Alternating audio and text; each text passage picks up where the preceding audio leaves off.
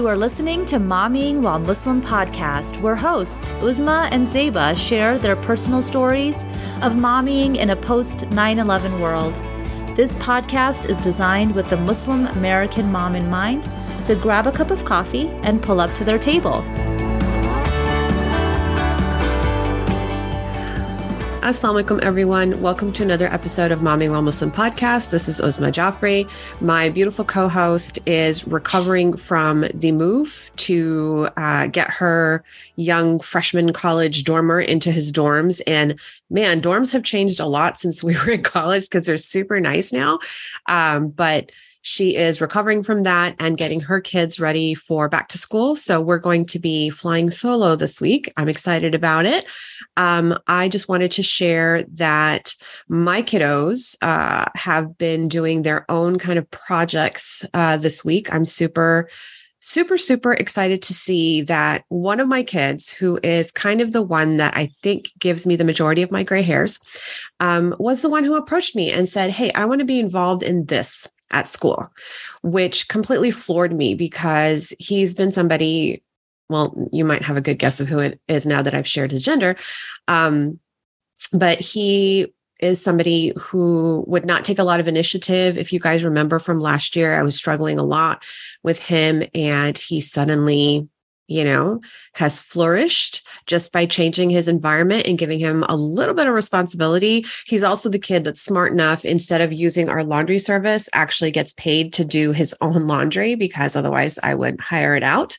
If you haven't heard about the laundry service, I don't know that we've talked about it on the podcast, but we certainly have on our stories on Instagram. And if you click on their link in bio, I think there's a discount code if you want to try that laundry service, which is finally coming to the DC metro area. We just found out this weekend. So congratulations to DC Metro. This is 100% available to you. If you have any questions, go ahead and DM us. Our August series is going to continue with our spotlight on some of the reasons Muslims are breaking ties of kinship, something that we are taught as Muslims not to do. But there is a point when the impact of toxic and harmful behaviors leads Muslims to break away from family. And so our next guest, Mina, knows this all too well. They have chosen not to share their real name. Mina is a queer, non-binary Desi Muslim. They serve the queer and Muslim communities as a marriage and family therapist. Yay, therapy. When they're not working, they're traveling or spending time with their very many cats, which I love because my beautiful co-host is also a cat mom, a crazy cat mom, as I call her. So we're going to find out exactly how many cats Mina has. Assalamu alaikum, Mina. Welcome to the podcast. Walaikum assalam. Thank you for the very warm welcome. I have very many. I have 7, and then a couple of outdoor cats that are also adopted and come by every night. In addition to the 7. Those are the ones that are indoor. 6 are indoor. One of them likes to stay outdoor, even though we've tried everything to get her inside. And then a couple of neighborhood cats have started coming by, and they're really adorable. And they know that this is where the crazy cat lady lives. So do you just leave food out for the random strays too?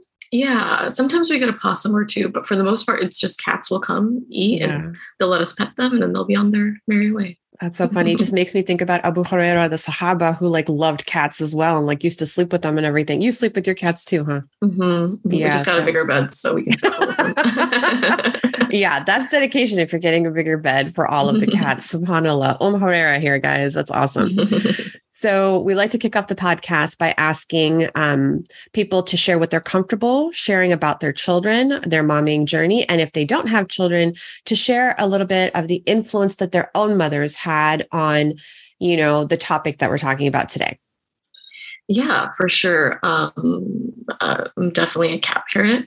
I don't have any kids right now, but my partner and I are in the process of adopting.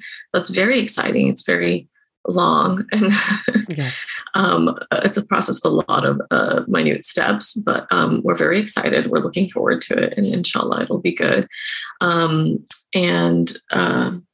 have numerous nieces and nephews, and so that's the closest we come to parenting right now. And it seems like it's very hard to do. It is. We're very excited. Nieces and nephews you can always send back, but your kid's going to stay forever. Yeah. Or at least until they're ready to go. But inshallah. Yeah. In terms of my mom is definitely one of the biggest influences in my life. She's definitely one of my favorite people in the world, and is one of the people I aspire to be like. She's shown me what it means to have strength, to have sabr, and to really try to do the most ethical thing, whether or not it benefits you. Do you know what I mean? And that's whether or not it benefits you in terms of like financially or at a personal level. Like she's a pinnacle of righteousness in a way that's not like scary or fearful, just like a kind-hearted person. I love my mom so much. That's awesome. MashaAllah. May Allah increase her, reward her, and protect her as she took care of you when you were young. So that's awesome. That gives us a good segue into your family background, whatever you're comfortable sharing, again, without compromising your anonymity. Yeah. So I'm South Asian. I have lots of family in the States. And I'm the oldest of my siblings. And so it's been interesting. It's interesting being the oldest because you see how your parents learn from you and how they decide what they decide to be stricter about and what they decide to be more relaxed about. And so and sometimes you find yourself in the position of a surrogate parent. And so that's it's been interesting. But yeah, I grew up in a South Asian Desi household. My parents come from two starkly different ethnic backgrounds. And so that's also really interesting because it shows me how much cultural difference there can be within even just the South Asian subcontinent. Yeah, absolutely. Absolutely. That's awesome. We already have so much in common because of the, firstborn, second generation. And you're absolutely right. Like sometimes you do have to assume that parenting role. And that was not something that I've thought about in a very, very long time. So thank you for that walk down memory lane. But that has its own baggage, doesn't it? Because that's something that I've had to therapize out of myself. I don't know if that was the situation for you too. Yeah, definitely. It took me a while to sort of see my siblings as siblings. Exactly. There's a little bit of an age gap, but it's so nice to see them as siblings and friends now. And exactly. It's also nice to be able to advocate on behalf of nieces and nephews and other loved ones and be like, hey, you don't want to create this dynamic. It's really not the best idea unless it's like an absolute dire need and there's no parental figure available, which I understand, but otherwise, like, probably not. We can do better, certainly. Yeah. So let's get into the impetus for the rift between you and your family member or members. What happened and precipitated that? Yeah. So I was molested by my uncle from, I can remember as early as 2 or 3 to the age of about 6. And so as you can imagine, there needed to be a break in kinship ties and a break in communication moving forward. And so that was kind of the impetus for that. When you were 6, how did that stop or come to an end or even come to light? Yeah, it was really interesting. I mean, it's interesting to me now as a therapist, especially, having tools and words to kind of describe what happened a little bit better. But I remember being 6 and I remember, as many 6-year-olds parents do, I was just kind of, all my cousins were quite a bit older generally. Like, they were even older than my uncle. Oh. And so some of them. And so, there was a little bit of an age gap between some of my cousins when I was born. And so I was kind of the baby and I was just changed in front of everyone. As children are sometimes. And, I had younger siblings, but they were quite a bit younger as well. And so, like my sisters were like a newborn or 1-year-old. My brother was like 2 or 3. And so, I got just kind of changed. I mean, obviously I didn't have breasts or anything. And so, I remember my mom getting ready to change and her kind of ushering me and my uncle out of the room. And I was just kind of like, that's weird. Well, she's changing her shirt and I have to leave and I changed my shirt and no one needs to leave. And I just kind of remember that clicking in. And I also remember clicking in like, oh, I've never seen my mom change her bottoms. Right. And I was like, oh, that's weird. I just remember thinking like, I'm a big kid too now, just like kids do. And so when my mom opened the door, my uncle and I had been playing around. He had been kind of chasing me. And so, she opened the door and she was about to change me. And I was like, no, you can't do that. And she was like, why? And I was like, well, he's here. And she was like, it doesn't matter. And I was just like, no, well, he touches me. And I remember her kind of going quiet. Like, just like a lot of us remember where we were when 9/11 happened. Traumatic memories tend to be a little bit more detailed unless they're, you dissociate. And so she was like, touches you where? And of course I didn't have language. And so I sort of mumbled and pointed something about where. And I remember her kind of being shocked. Do you know what I mean? And that was kind of me telling my mom as best I could that something had been going on that I wasn't really fully aware of, but I didn't see happening to other people. And so it was something unique to my experience. And that was as much as I registered until I saw her reaction. And then I was like, oh, I did something wrong. Right. Or something wrong has happened. Mm-hmm. And I remember thinking, like being really, really scared and wondering if I had done something I was going to get punished for or what was happening, because it seemed like everything after that was like a crisis for a bit. Yeah, absolutely. We're going to follow that up shortly, but I'm just wondering, was your uncle like a pocket uncle type? Was he a minor when this was happening? So he was 10 years younger than me, or 10 years older than me. Sorry, I'm thinking about my mom. He was 10 years older than me and less than a decade younger than my mom. Yeah. But at all points knew what they were doing was wrong. I mean, he was a 16-year-old. Yeah. 16-year-olds absolutely not. have a generally good sense of, those kinds of things. And generally 16-year-old boys are socialized to have a better idea, or have generally been, have seen born, or kind of explained how weddings happen a little bit better than generally women are socialized, or girls are socialized to know. And so it was very clear that he knew, because everything had been done in secret. And as a therapist, we have certain rules around what ages are we consider. And again, these are standards created in the US. These are like general rules created by somebody or a group of people, which not necessarily reflective of cultural norms or religious norms for us. I mean, we know that Islamically, generally, we have 7-year-olds, start separating, right? And like changing in different rooms. And, when they sort of are beginning to get to the place where we can ask, they can ask questions, or when they kind of hit puberty, we generally make sure that they're separate, right? And so my uncle is definitely past puberty. And in the US, our rules are kind of like, if they're under the age of 12 or so and kind of exploring with each other, that's fine. But then over the age of 12, over the age of 14, those are kind of markers where we're like, okay, anybody who's over the age of 12, 13, 14 with somebody who's under the age of that, it's no longer seen, at least culturally, socially, ethically, legally in the US, as an exploration. Okay. It's seen as abuse. Okay. Because there's an understanding that there's a knowledge-based gap. And there's some awareness especially after the age of 13, 14 of what's happening. But even then there's like protective measures. Somebody over the age of 21 can't be with someone under the age of 16, right? 100%. And so it's very interesting how we try to delineate age things and understandings, right? It's really difficult, right? Because it's like, when do people hit puberty? But even in Islam, we have that. Like at puberty, well, with girls, it's easy, right? You're going to start your hijab and you're going to separate from the opposite gender. For boys, it's a little bit more ambiguous, but I would say certainly by, 12, my hard rule was always by 10, because we have a lot of precocious puberty, with all of the hormones that we feed our kids here. At 10, I would start wearing hijab in front of 10-year-olds. Go ahead.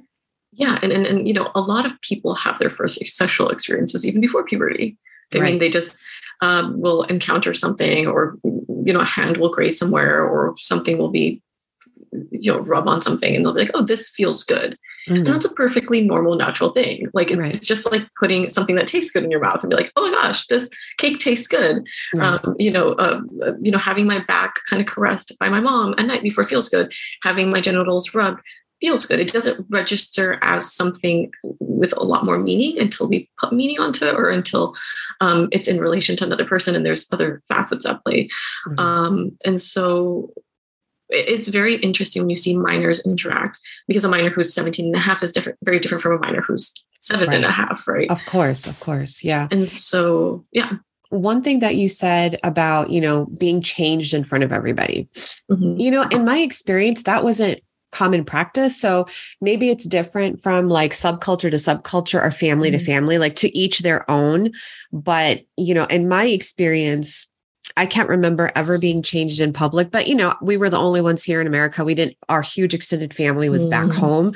So there weren't those opportunities, but I certainly had, an uncle who I grew up with, lived in our household forever, like almost 15 years. And my mom was there too. And my mom didn't cover. And she was like, I've never seen his eyeballs because he would never lift his gaze. Like his gaze was lowered 24/7, mashallah, and he slept aside in the room. And we knew he was into girls because he had the Brooke Shields poster behind his door. Like he liked the ladies, but it was like he was a bachelor, but he was like our hero. And it just pains me to know that you had such an opposite experience, first of all. And then secondly, that even though there was this extra person in the house, it was always kind of practice to no, we go to the other side of the house. Our bathrooms were connected, but it was like, you're not going to change in the bathroom. You're going to change in your room or my room per my mom's rule. And I didn't even change in front of my younger brother, even though we were barely 2 years apart. So I think it maybe depends, do you think, on family to family, like how that's practiced, consent by children and the idea of is it shame? Is that the right word? I would be careful about shame because shame has like a negative controlling, whatever, but like their idea of modesty and consent, I think is a great way of thinking about it. I also had other uncles who were great father figures. Like they would take me for the weekends and they would change me and bathe me and take care of me just like, my dad would. And so, to this day, I see those uncles as like, if God forbid anything happened to my dad, I would feel more than comfortable going to them for anything in the world. And so, I did have other uncle figures who were, the best, honestly, the best. There's no other way to put it. And so it can be hard, right? It can be hard when you have such a loving family and you have one person who is a bad seed, or has, doesn't understand consent, doesn't understand boundaries, doesn't understand how to get their needs met in ways that are healthy and not problematic and not at the cost of someone who doesn't really know what's going on. Yeah. Right. You're such a therapist. I love that description of your perpetrator where I'm like, no, I would use definitely different words, but we stopped at the results of your revelation to your mom. Can you talk a little bit about the impact that had on your nuclear and this extended family? Yeah.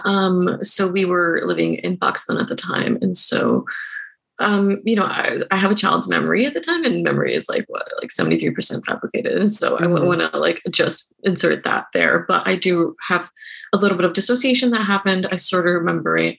My dad and my grandfather kind of holding my uncle between them and yelling at him. My grandmother yelling in the background, kind of like, don't hit him. I think I remember my grandfather hitting him and being like, essentially like WTF, and hitting was fairly normal practice even within my nuclear family and extended family. So it wasn't, I don't remember seeing it as like, oh my God, a beat down is going down. I just remember being like, okay, some punishment is happening.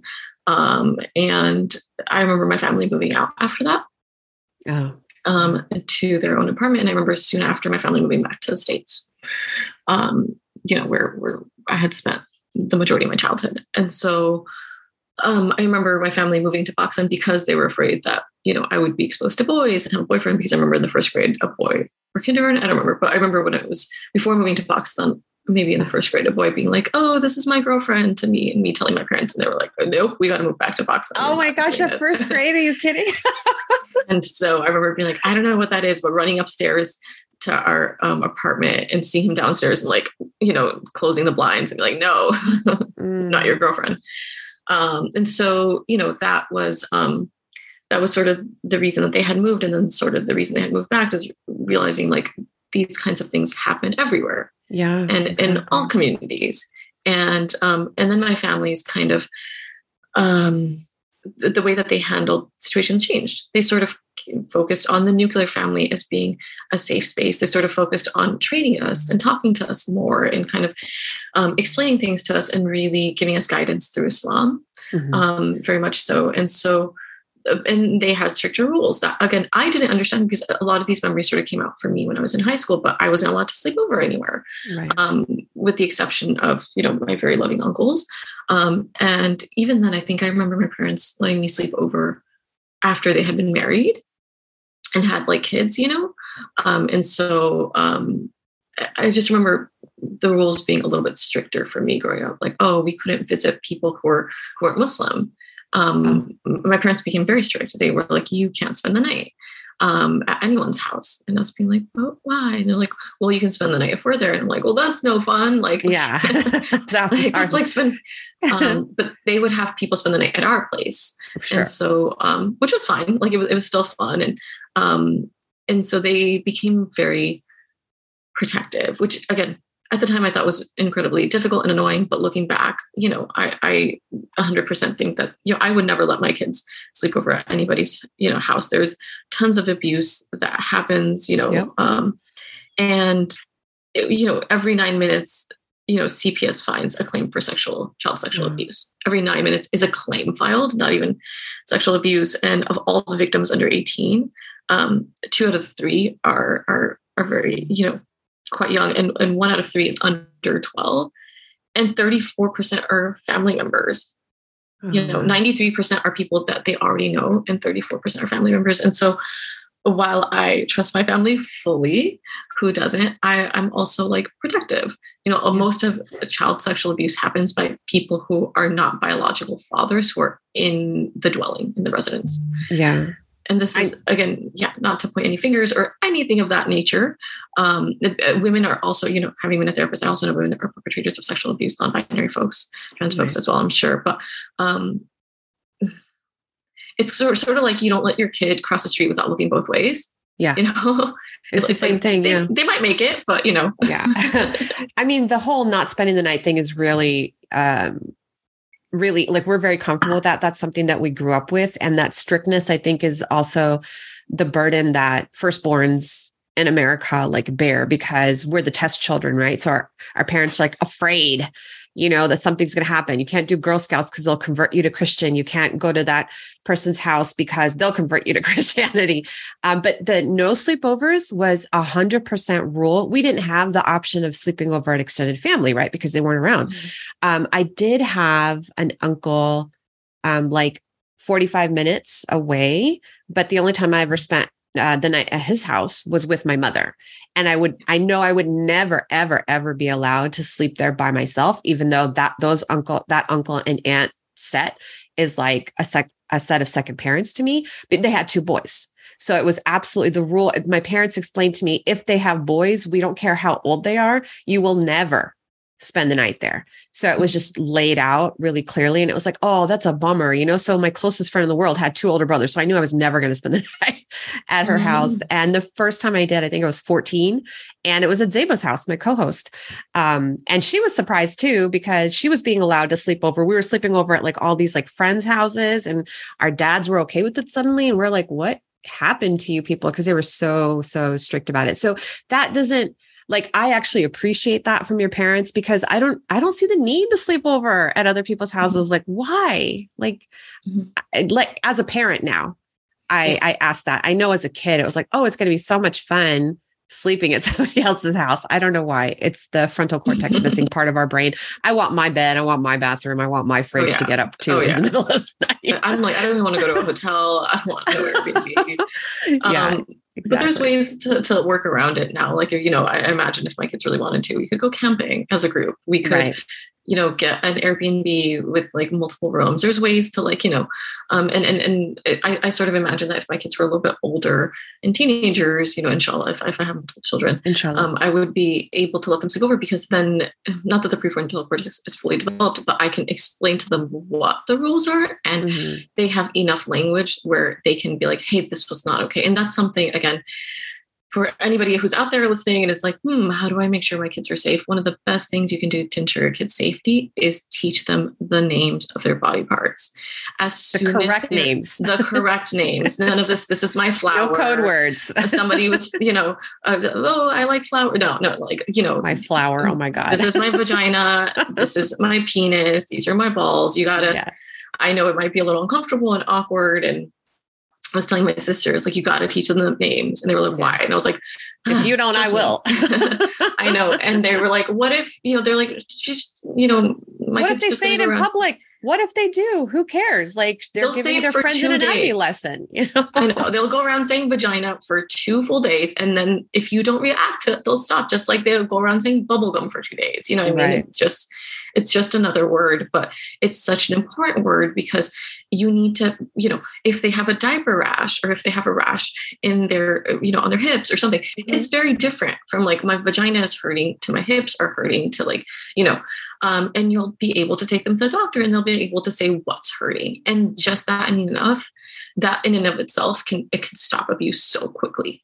Very quickly. Can let you know. So, yeah, because I think perpetrators with a child who's well informed of A, consent, B, boundaries, and C, the anatomical terms, they're going to be afraid to touch your kid. Inshallah, that is the hope. You mentioned modifications to sleepovers. And I feel like, I'm beating a dead horse, like by talking about sleepovers so much. One of the ways I just wanted to share with the audience, one of the ways that I modify it, because I do have older boys and then I have a girl. And my boys have friends that are welcome to come over to sleep over.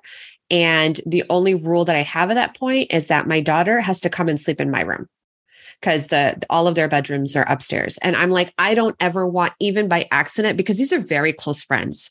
I don't even want by accident anything said or done or not witnessed by the adults that could be misinterpreted in any way for the protection of those boys.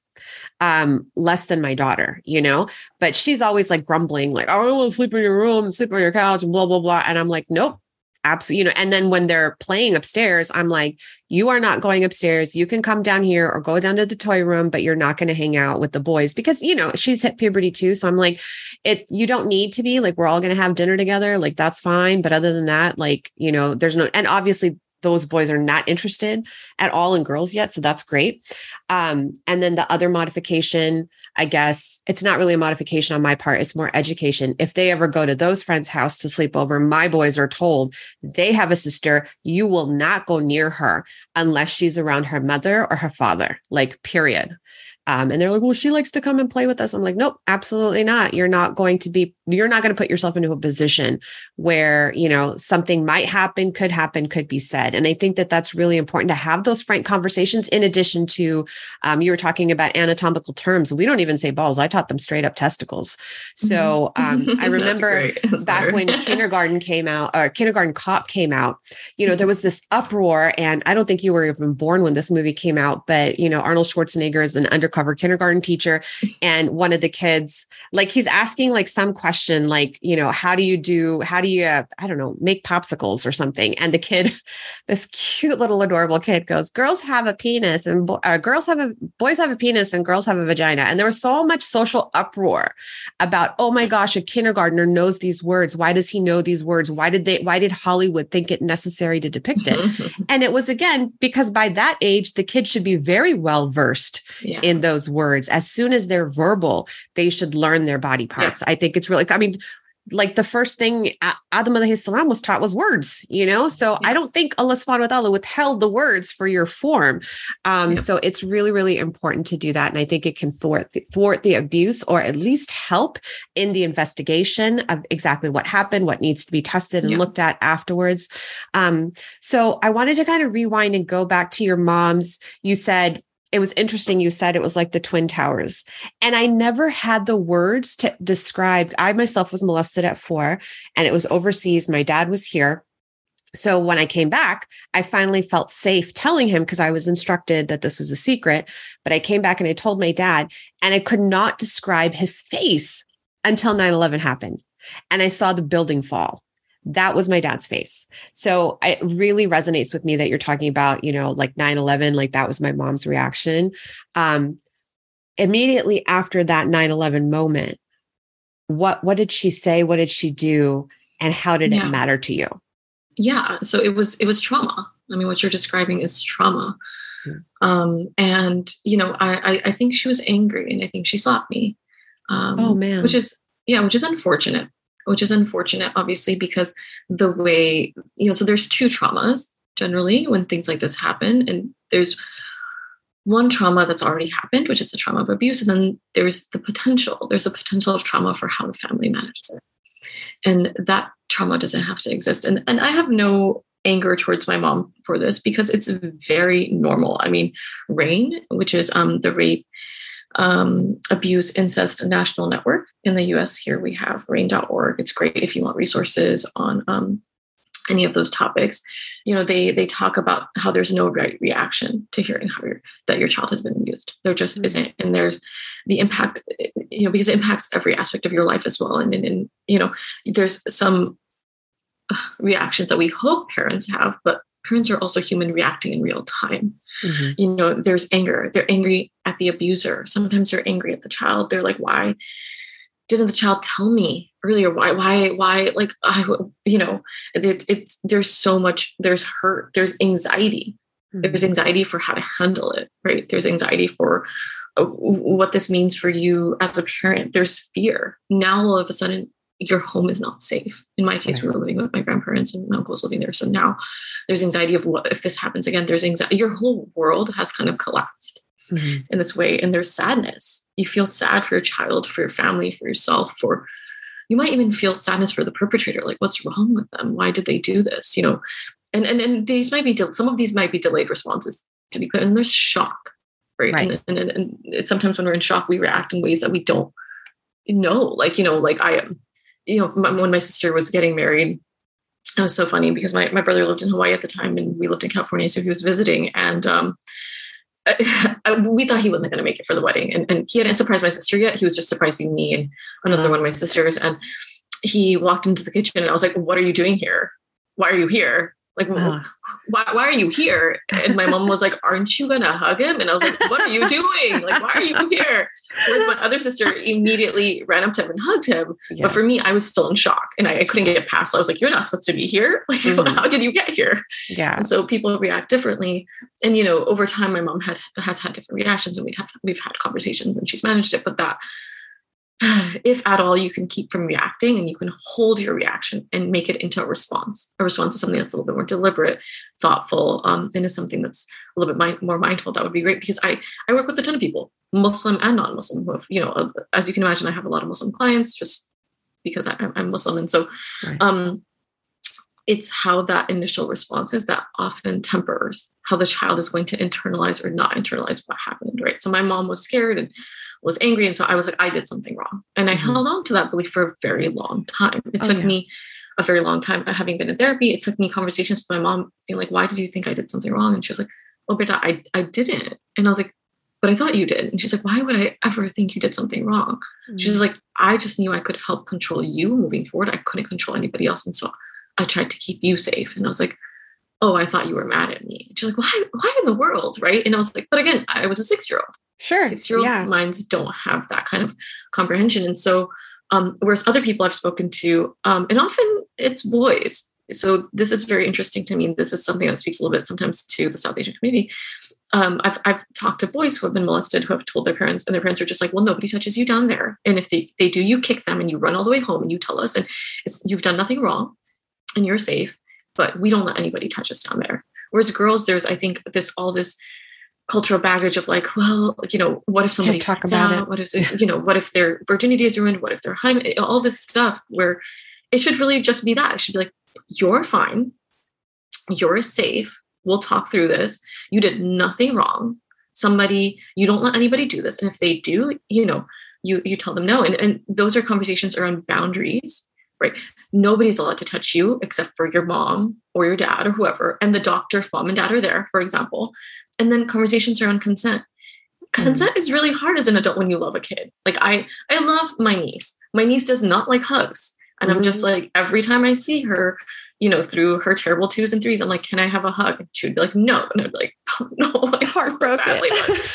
But now she's 4 and I ask her, I'm like, can you want a hug? And she says, okay. And comes and gives me a hug. And I'm like, it was worth those 2 years of not getting hugs to, you know, ingrain in her that she has the right to consent. Yeah. And she has the right to deny consent for whoever she wants, for whatever reason she wants. Or for no reason. So, for totally no reason. Up to them. Yeah. They don't have to give us a reason. Like we of course still have relatives who are old school and will be like, give me a hug, give me a kiss. And my kids run away because they have been taught they don't need to share their bodies with anybody, even myself. So as a mom, I mean, you as an aunt felt so much pain. I think there was a whole year where, my gray hairing kid was like, I don't want to be touched by anybody. Like, he's not a hugger. So I would have to wait. And there would be random moments like we're watching like a family movie where he would snuggle up to me. And it was like, oh my God, I want to cry because my child wants to touch me. Like, he went through this whole year of like not wanting to do that. And we never questioned it. We always told them like, nobody is allowed, not even us, not even the doctor, unless you know what's going on and unless you give us permission. So doctor's visits, we're always preemptively coaching them. Yes, you're going to get shots. We're not going to lie. Yes, they're going to hurt, but you need to do them for this, this, and this reason. Or the doctor's going to check your penis because that's part of your physical. And they just want to make sure that everything's okay. Like, it's a peak and a cough and a grope, and that's it, And if you're not comfortable with any parts of it, you can say no, but just know that they won't sign off on your physical at that point. Our dream is coming to fruition, and it's only a few months away. We've always talked about it. We always have had people come and contact us. For many women, self-care, mental health, physical fitness often take the back seat. And we decided at Momming While Muslim to collaborate with Moxie Living and do something about it. And guess what we're doing about it? I am inviting everybody here to join our weekend retreat. It's October 14th through the 16th, 2022. It's going to be in an urban oasis just minutes from DC. And our whole point is for you to rediscover your identity in your current life phase, because your mind, body, and your soul deserve it.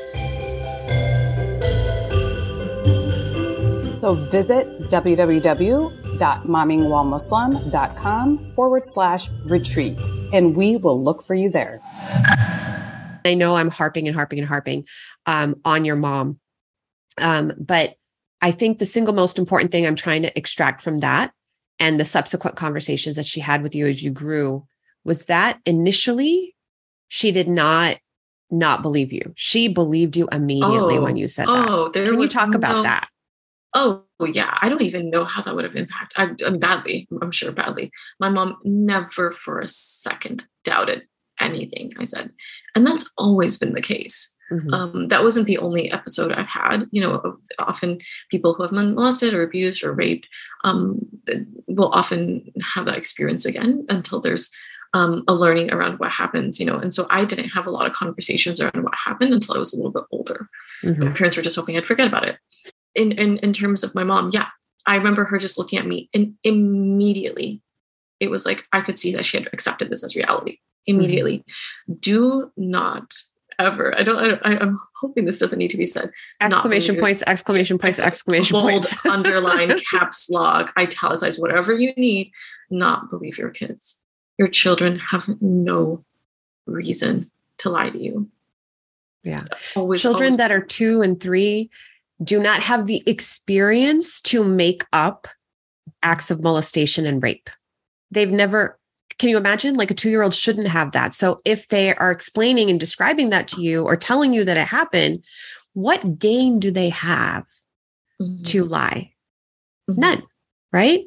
So again, can you just repeat in your exclamation, bold font, underlined, 27-point font, like, can you say again what we have to do as parents? Always believe your kids.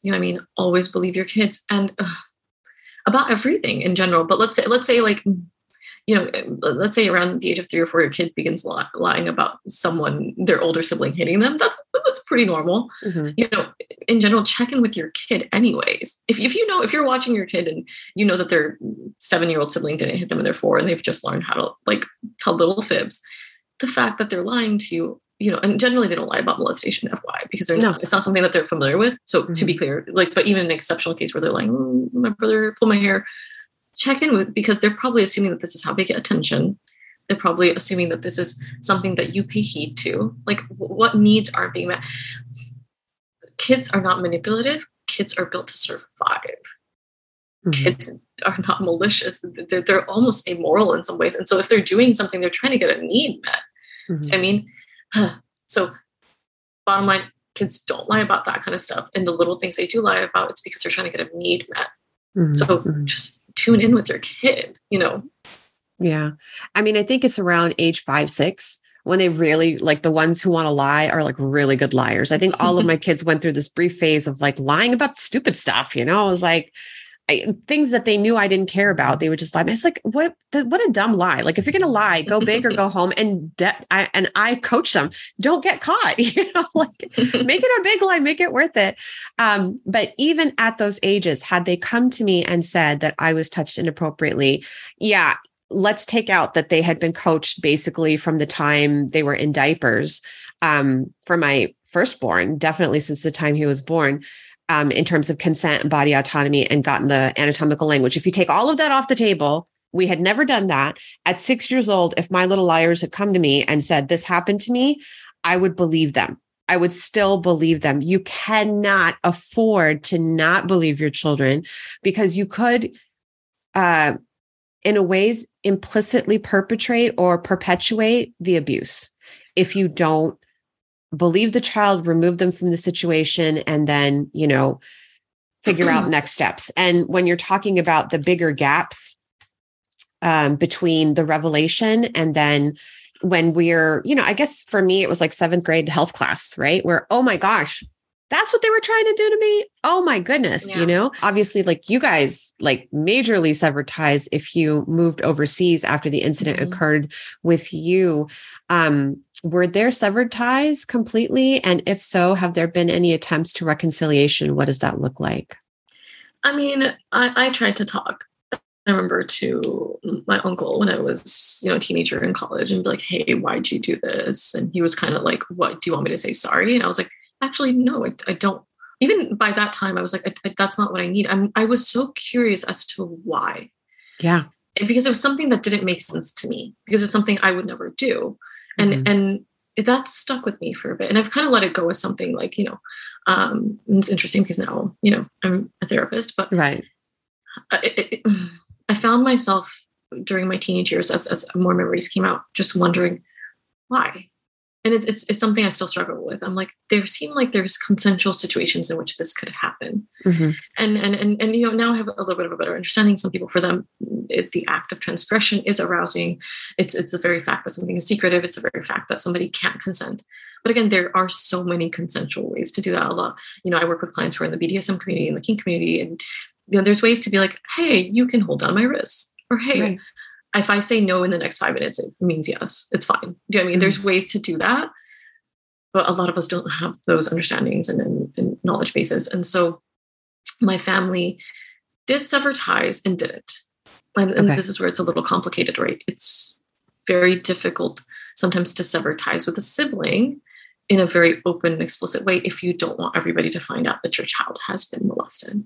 And so how do you do that in a very tight-knit Desi community and family in such a way that's still protective of the child? And so these are the things I imagine my parents had to try to figure out, right? And so they wouldn't have him come over generally, right? Okay. I think one time when I was 10, there was like a visit at the airport, but I had to stay away from him, and he takes care of my grandparents, and so when my parents visit, they stay at the house, and he's there, and he generally doesn't show his face. Like even if I come visit, I almost never see him, And so there's various ways in which my family navigates that. I remember talking to my parents and being like, and this is more recently, and this is in the last couple of years, like, why didn't you cut him off? And they're like, we don't talk to him. And I was like, but you see him. And that's hard. And they're like, it's because he lives with our parents and we can't cut our parents off. They're like, when you get older and your parents are near death, it's very hard to not see your parents. And I understand that. I can imagine, like, it's hard for me not to see my grandparents. Right. My grandparents helped raise me. And so for me, it was, I would call my grandma, and my uncle would pick up the phone and then give it to my grandma. And then as I got older, he kept trying to have more conversations with me. And so I just stopped calling my grandma. Oh. And that was really, really hard. And now she has dementia, and I don't have and so that was a call I made for my inner child and for myself to be protective. And I was like, this is not good for me. Right. And so yes and no, right? Yes, to whatever degree. And my parents have said the moment that both my grandparents passed, they're like, we will never, ever speak to him again. Okay. And so, but I needed to hear that as an adult. Yeah. Because as a child, you felt betrayed, maybe? Is that the right word? As a child, I didn't remember until I was a teenager and I was in high school. But then by the time I did, I remember I was just like, this happened and you know it. And why are we still attending his wedding? Why are we still here?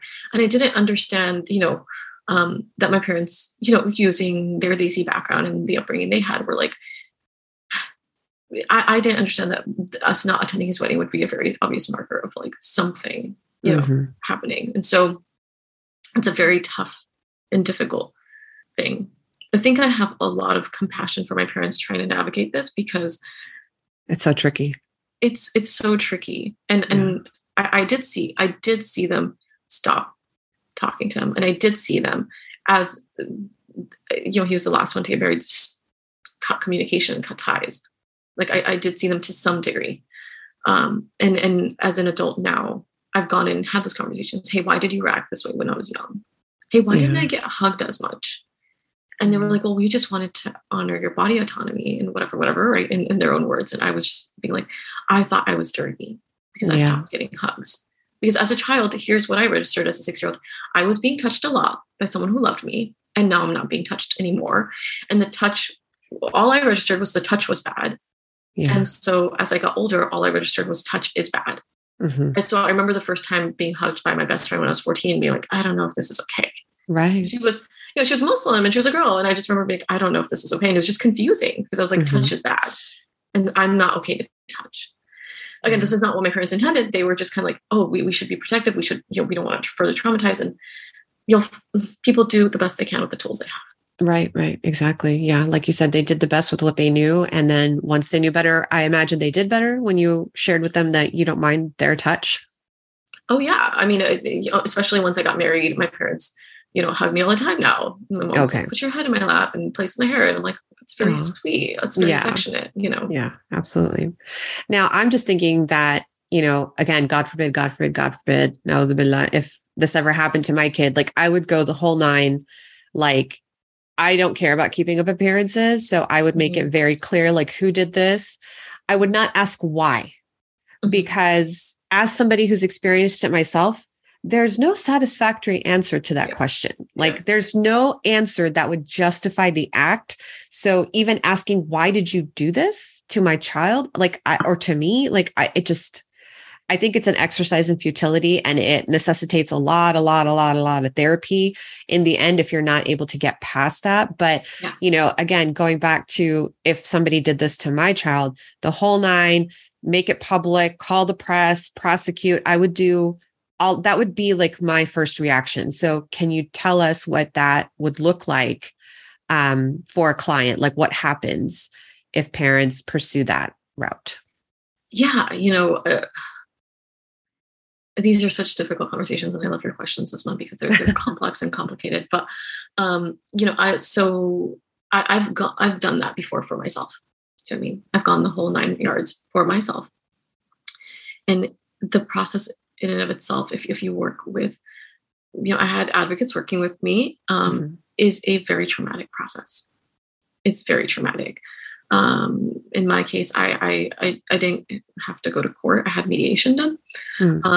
But even during mediation, I had someone who was a licensed social worker on, it was over Zoom because it was over during the pandemic on one Zoom screen. And then, my lawyers with me on the other Zoom screen, and I would turn the camera off with my lawyers and have a panic attack with, my advocate, and then go back and continue. And it's a hard process. Like as someone who's been through it, it's a very difficult process to have to state what happened to you in that context, and to have it evaluated, and to have someone else stand on the other side and cross-examine or question or cast doubt and aspersion on this. Right. And so for parents who are just kind of like, I'm going to prosecute, I'm going to do this for my kid, I would think and this is not to say you should or shouldn't. I would think very carefully about the ramifications of that on your child as well. Is it re-traumatizing? Is this really for your kid? Is it for you? Is it, and I'm not saying that the parents do it for themselves by any means, but I'm really there is a secondary gain. Yeah. Love vindication, I think. So a little vindication, but also if the goal is to do it for your kid, have a conversation with your kid. Like, this is going to be a hard process. Like, is this something you want? And if they're not in a position, they can have a conversation, like really think about how long is this going to be dragged out? How much time and energy and emotional labor is this going to cost your child, and what's it going to be like for them? Because court cases are also public. Yeah. While we might not care if anybody knows, will our kid not want this to be information that's out there about them? Do you know what I mean? Because it's public, it's accessible. And so it's a hard call.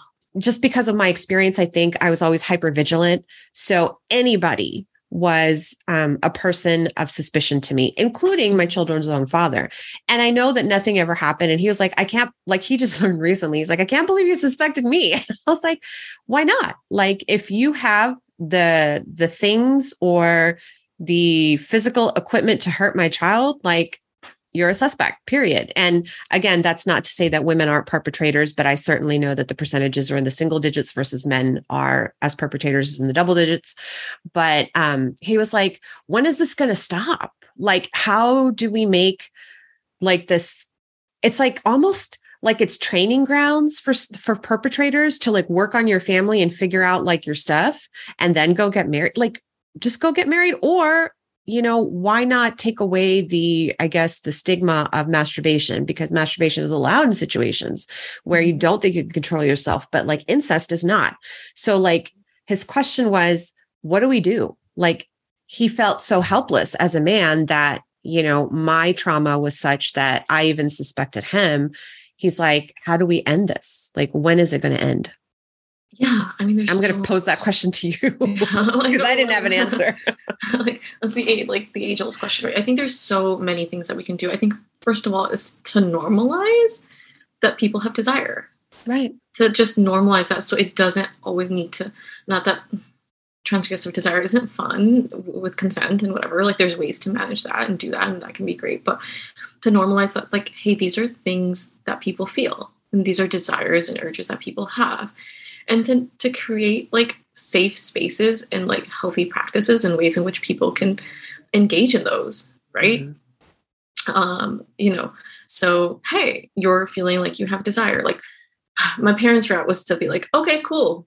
Like, let's get you married now, like young, like, let's get you married as young as you like. Yeah. Which is also difficult because it's like, that's a major life decision because you want to make, because you're horny, like, or only because you're horny, right? Like that's also hard, but there's, masturbation is a perfectly okay way for you to engage with yourself and, have some release of some of that sexual tension and desire. There's ways to engage in it in healthy, consensual ways, right?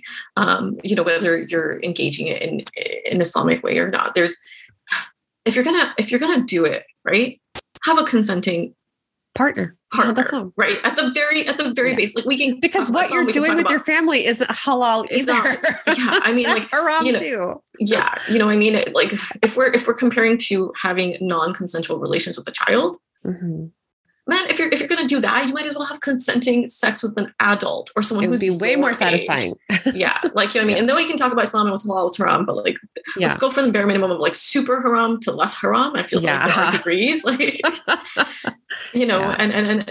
and find ways that are okay for you to sort of practice those needs and those desires, have conversations around them and create safety for your kids and for your family to be like, hey, I'm having these thoughts.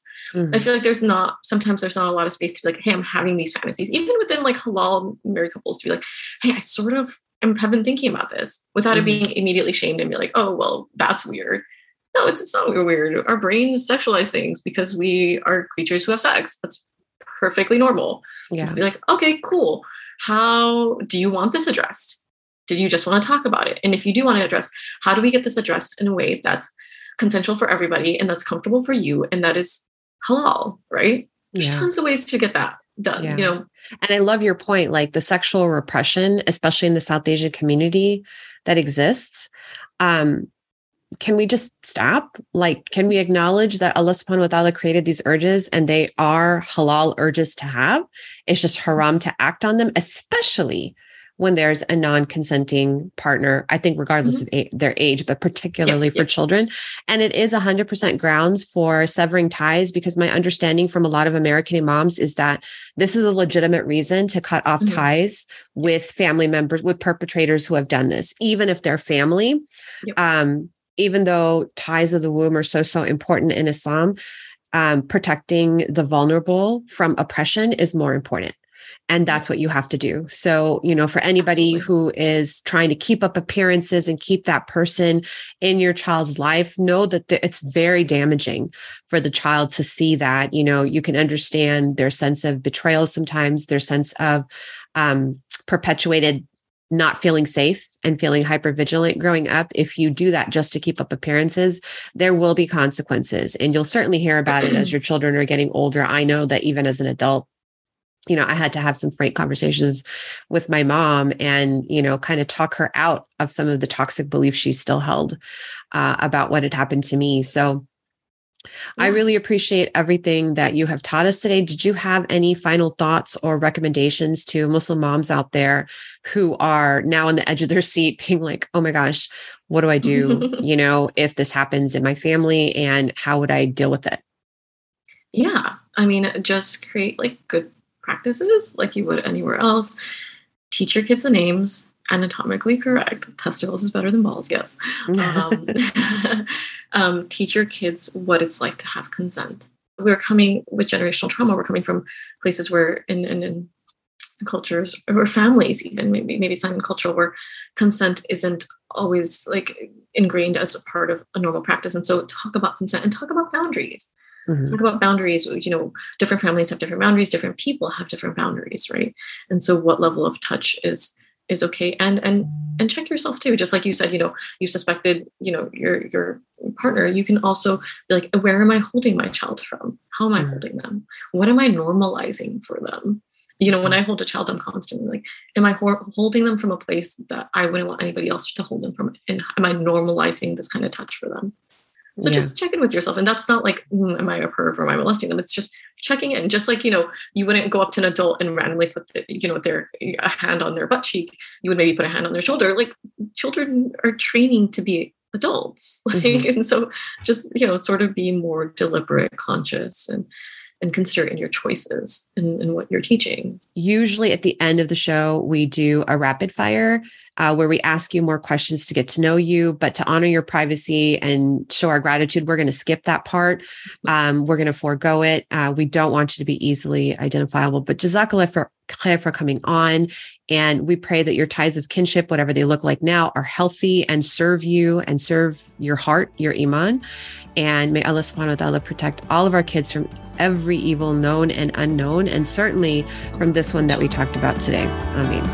Thanks again for joining Zeba and Uzma on Momming While Muslim today. Please email us your thoughts or questions and follow us on Facebook and Instagram, because this podcast was designed to cater your needs. Make sure you check out the show notes to find the links and resources for this episode. And remember to help a mama out and leave a review of the show, as well as to like it on your podcast app of choice, because that helps us grow. Tune in next week for another episode of Momming While Muslim. Assalamu alaikum, everyone.